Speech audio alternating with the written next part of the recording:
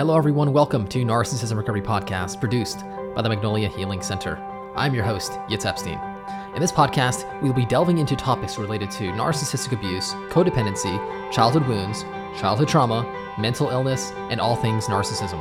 The purpose of this podcast is to bring widespread awareness and healing to the global epidemic of narcissism and codependency. It is my hopes that with this podcast, we can collectively create an environment of health and healing for you, the individual, and for the world at large. Let's begin.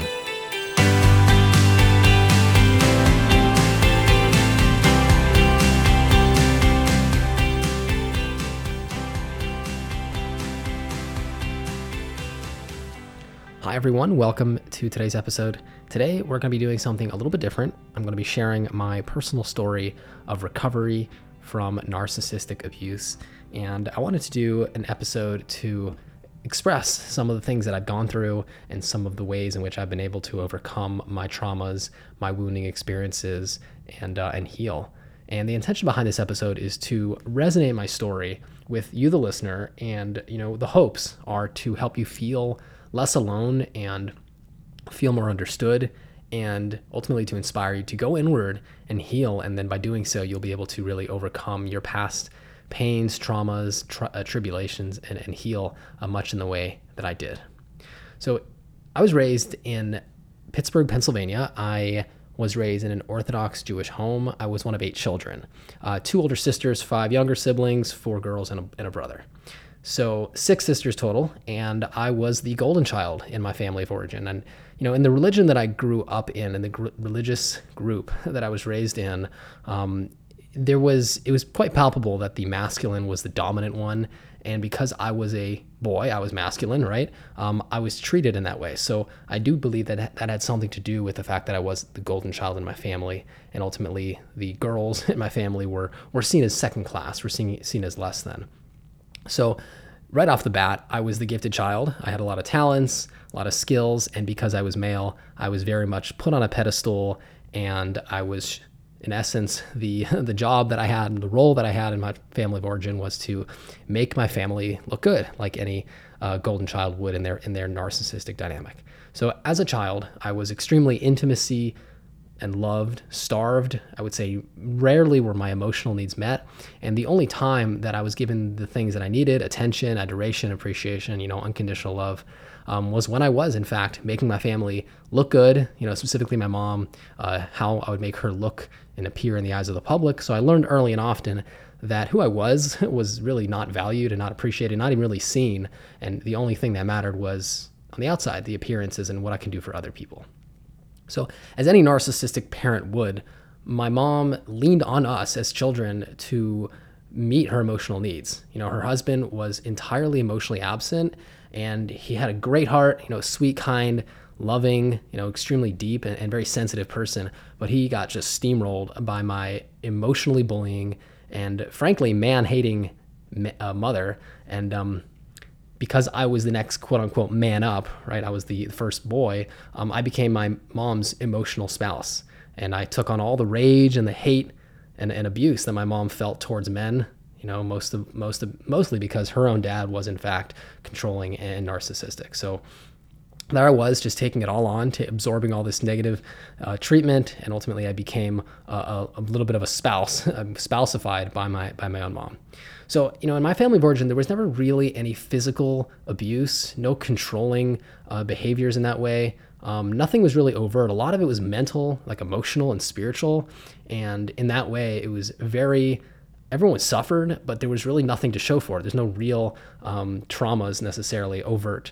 So unless you've experienced this experience where you're in a family where there's like enmeshment, and ultimately because my mom was leaning on me as the emotional partner, really all of us, but me specifically, and I stepped up to the plate, as the golden child to try to meet those unmet needs.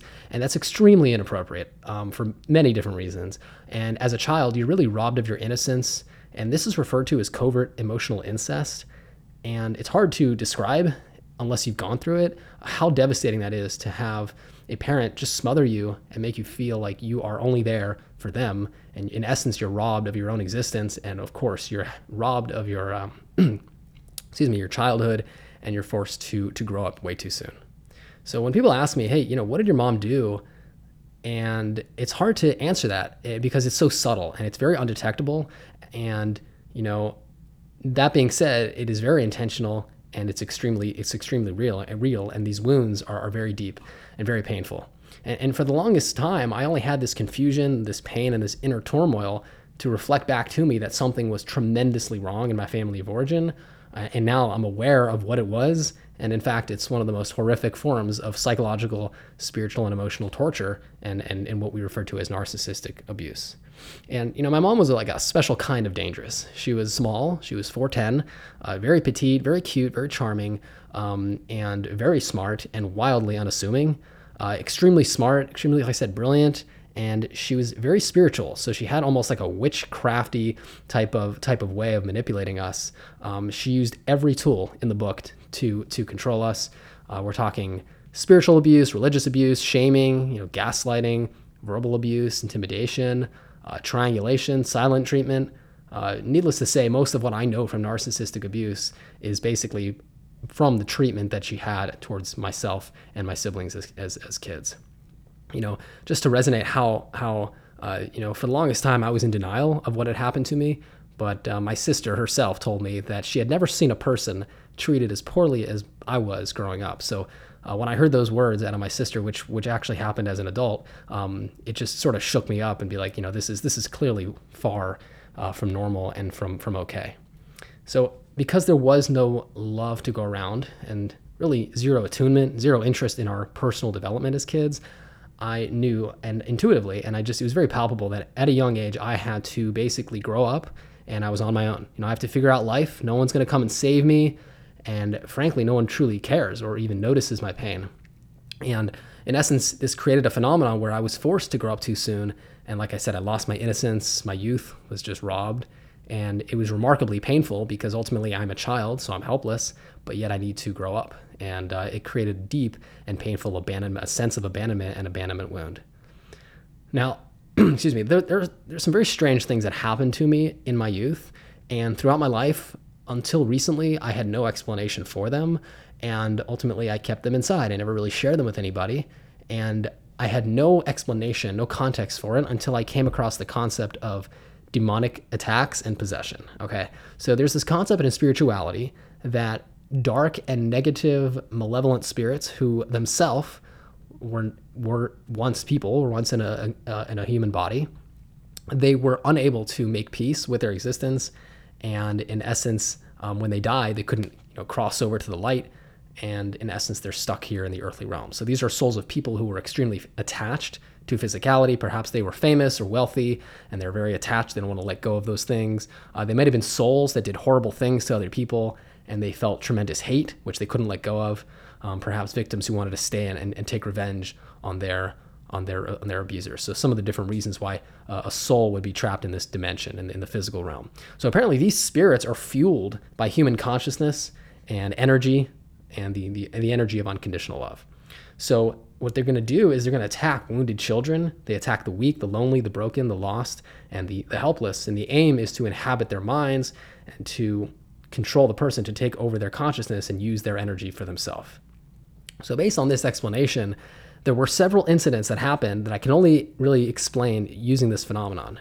And one of those instances, one of the first instances happened when I was 7 years old, and my parents decided to send me away to sleepaway camp. And this was in a city called Lackawaxen, PA. So I decided to go, or my parents sent me away for a month. And I had begged to go, but ultimately I was obviously too young to know what I was getting myself into, and they allowed me to go. Now this summer was remarkably painful and traumatizing since I was obviously only at 7, so just a small child. And I was at a sleepaway camp with 600 to 700 campers, just a massive campground. And these kids were maybe between the ages of 7 and 12. Now, one particular incident that I remember on the last day of the summer, which we were going toward the buses, we were loading the buses to go home, there was essentially this stabbing pain in my head. It was really bizarre, and it was extremely painful. It was like terrifying, and it was very random. I looked around, I didn't see any physical attacks, and I was just terrified of what was going on. And now I understand that to be a demonic attack. Now, this happened several times throughout my life. This happened at 13, it happened at 17, it happened later at 20. And from what I gathered, these spirits are often souls of past lives who stuck around, like I said, in the earthly dimension, and they haunt their own lineage. So many times, these people are actually people from our own lineage, maybe a grandfather, a great grandparent, who just terrorizes their own family. And I actually had one psychic tell me that I was holding on to, so I was attached to these spirits who, in essence, were my own lineage. So just a spiritual concept there. And I know a lot of people struggle with those things, and feel free to take it with however you wish. But that's sort of my interpretation of those very bizarre experiences. Now, I want to make a side note is that I would actually make a strong argument that people who in the psychological community who call narcissists, narcissists, in the spiritual community, we're talking about this very concept, somebody who's so wounded and so shame-based and attracts such negative energies and negative frequencies that their whole consciousness is just taken over, and they're actually not anymore alive in that way. They're actually just totally possessed by one of these malevolent spirits in human form. So to continue my story, because obviously I was extremely wounded and I attracted all kinds of negativity, toxic people, dangerous situation of all sorts, my life was a living hell. I suffered with tremendous shame, emotionally violent inner critic, tons of self-disgust, and a phenomenally low state of consciousness of fear, guilt, and shame. And I suffered tremendously, and several times throughout my life, I desperately wanted to commit suicide, and honestly, the only reason I did not is because I didn't know how to, and ultimately I didn't actually do it. I would argue that a large portion of the reason I'm alive is because I'm not dead. So, which obviously is very tragic and very sad, but ultimately, I'm here to tell the tale, so I'm very, very grateful that those things didn't happen. And as I entered into adulthood, you can imagine I was profoundly wounded, and as a result of attracting all this dysfunction, I continued to attract dysfunctional and awkward intimate relationships. And ultimately, they were reflecting back to me my low self-esteem, my nearly shattered and destroyed sense of self, and a shame-based state of consciousness. Throughout my life, I reached out to therapists. I needed help. I knew I wanted help, and I would have done everything to get that help. But everywhere I turned, there was just a lack of satisfaction in the answers that I was getting, not a whole lot of clarity, and a truth of what happened that I was in desperate need of. So after a broken engagement to a much younger girl when I was 23 years old, which was extremely toxic and loaded with codependency, and finally a divorce that happened a few years back at the age of 29, I knew that I had a ton of work to do. So I decided to just pour all of my energy into going inward. And I knew that the only chance I had of getting out of this thing and understanding it and ultimately healing and not being in pain was to go inward and find these answers. No one else had them. So I really was down to my last leg. So after my divorce, like I said, I engaged on a personal healing journey. I read every book I could possibly get my hands on. I began to explore myself. And armed with the knowledge from the things that I read, I had an extremely strong relationship to my higher self and intuition, and a relentless will. I imagine I got that from my narcissistic mother, who was also relentless. I was very determined to cut through the BS and the deception and the confusion. I was going to find these answers sooner or later. I was going to heal, or I die trying. I was all in. So I started to share my insights and downloads that I would get through my higher self continuously on social media. I did that for several years, and then 2.5 years ago, I started this podcast. And ultimately it just blew up, and there are so many people, a shocking amount of people, who are dealing with this very issue and are also looking for that clarity. And because of which this podcast has gotten to over close to 400 episodes, and we have almost 2 million listens worldwide. And because of that, because of the wild success, my wife, Lauren, and myself, who, by the way, Lauren is the person I was married to, and then we got divorced at 29. Because of my inner chaos and my inability to be present and be healthy. And that's when I went on my healing journey. And ultimately, we remarried about a year ago. So we created this healing center together, my wife, Lauren, and I, the Magnolia Healing Center, in essence, to meet the demands of the myriads of different people who are in desperate need of healing from an issue that is very much widespread, but very few understand what it is and how to overcome it. And, the MHC, the Magnolia Healing Center, is really just over a year old, and we are thriving, continuously growing and expanding. And the intention is to create so much awareness around narcissism and to ultimately give guidance so we can heal. A large portion of the reason we struggle to heal from narcissism, from codependency, is because I do believe we fail to truly understand what it is that we're up against and ultimately the pathway to healing. So this is really my life's work, and I've devoted my entire existence really to helping people and get through this stuff, because we've all been through traumas, maybe not as severe or traumatic as my own, maybe even more traumatic, who knows. But the point is that healing is possible, and the process that I developed is essentially what I had to figure out through myself and through learning, and what I call the healing journey. It's essentially years of trial and error and attempts to heal myself, and then ultimately working with clients to heal from past traumas and abuse. And I just wrap it into a pathway that really opens up the road to health, happiness, to freedom. And this is after feeling stuck and feeling helpless. And suddenly there's hope, because you realize that you're not stuck. You don't have to stay in the rut. You don't have to be a victim. Even if you were a victim, you can truly change your life and heal. And it's truly miraculous. So to finish off, I'm not trying to share my story to get sympathy. I really don't have any interest in that. The purpose of sharing my story is to, again, like I said, to resonate and to share. For years, I was tortured. I felt helpless, hopeless.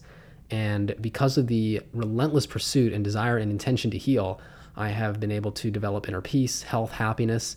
And by the grace of God, I have a beautiful family, a tremendous wife, and a little boy who really are my rock. And they support me in a large way, and a large reason why I am where I'm at today. And my story is obviously extremely personal, and there's a lot of personal insights here on what I've gone through. Those who know me know I'm actually quite a private person. I don't necessarily like to share myself, and for years I didn't want to. But for so long, I kept my story inside. I kept my deep family secrets in shame, and keeping family secrets will only make it worse, and it nearly killed my spirit. So my hopes and my prayers are that by sharing my story, which is like 100 miles out of my comfort zone, will inspire others to do the same. Don't give up hope of one day finding happiness and inner peace, and realize that healing is so possible if you have the courage to go inward, to face yourself, and to correct damage that still lingers from your past. You are not helpless. You are not a victim. And just by the fact that I am here today to tell this tale is living proof. And I hope it's all the proof you need to get inspired and give you hope to realize that you are never, never helpless. And just knowing that you can heal and there's a pathway to do it, I hope that it inspires you to do that work and change your life and develop inner peace. So I want to finish off with a quote. And the quote goes as follows: "When you can tell your story and it does not make you cry, that is when you know you've healed." And this is by Unknown. So for years, I could not tell my story. It just was so horrific to look at. But I'm so grateful, because today, as I share my story, there are no tears. It is simply me expressing myself. This is what I've gone through. I have nothing to be ashamed of. I'm not embarrassed of my story. This is just things that I had to go through. And because of it, I have become stronger. I've grown. And I'm here to share this story and to inspire others and ultimately help other people heal. And when we face it, when we realize that it's not something to be kept inside, it's not a shameful secret, but rather we should be proud of what we've gone through. Because of it, we are stronger and more aware, more loving and more sensitive. This is how we overcome trauma, as opposed to hiding it and denying it, which just keeps us stuck. So I want to thank you all so much for being a support to myself and to the Magnolia Healing Center and to this podcast, to being a follower. I'm so deeply grateful to be able to do this work. This is such an honor. And I really hope that you heal. And I hope that you realize that your healing is not just important for yourself, but for everybody else, for those around you. The more people who heal, the more light that we add into this world, the more the darkness just dissipates. And by sharing your story, you can truly light up the world. There's no question about that. Thank you all so much for joining me for today's episode. Until next time, all the best.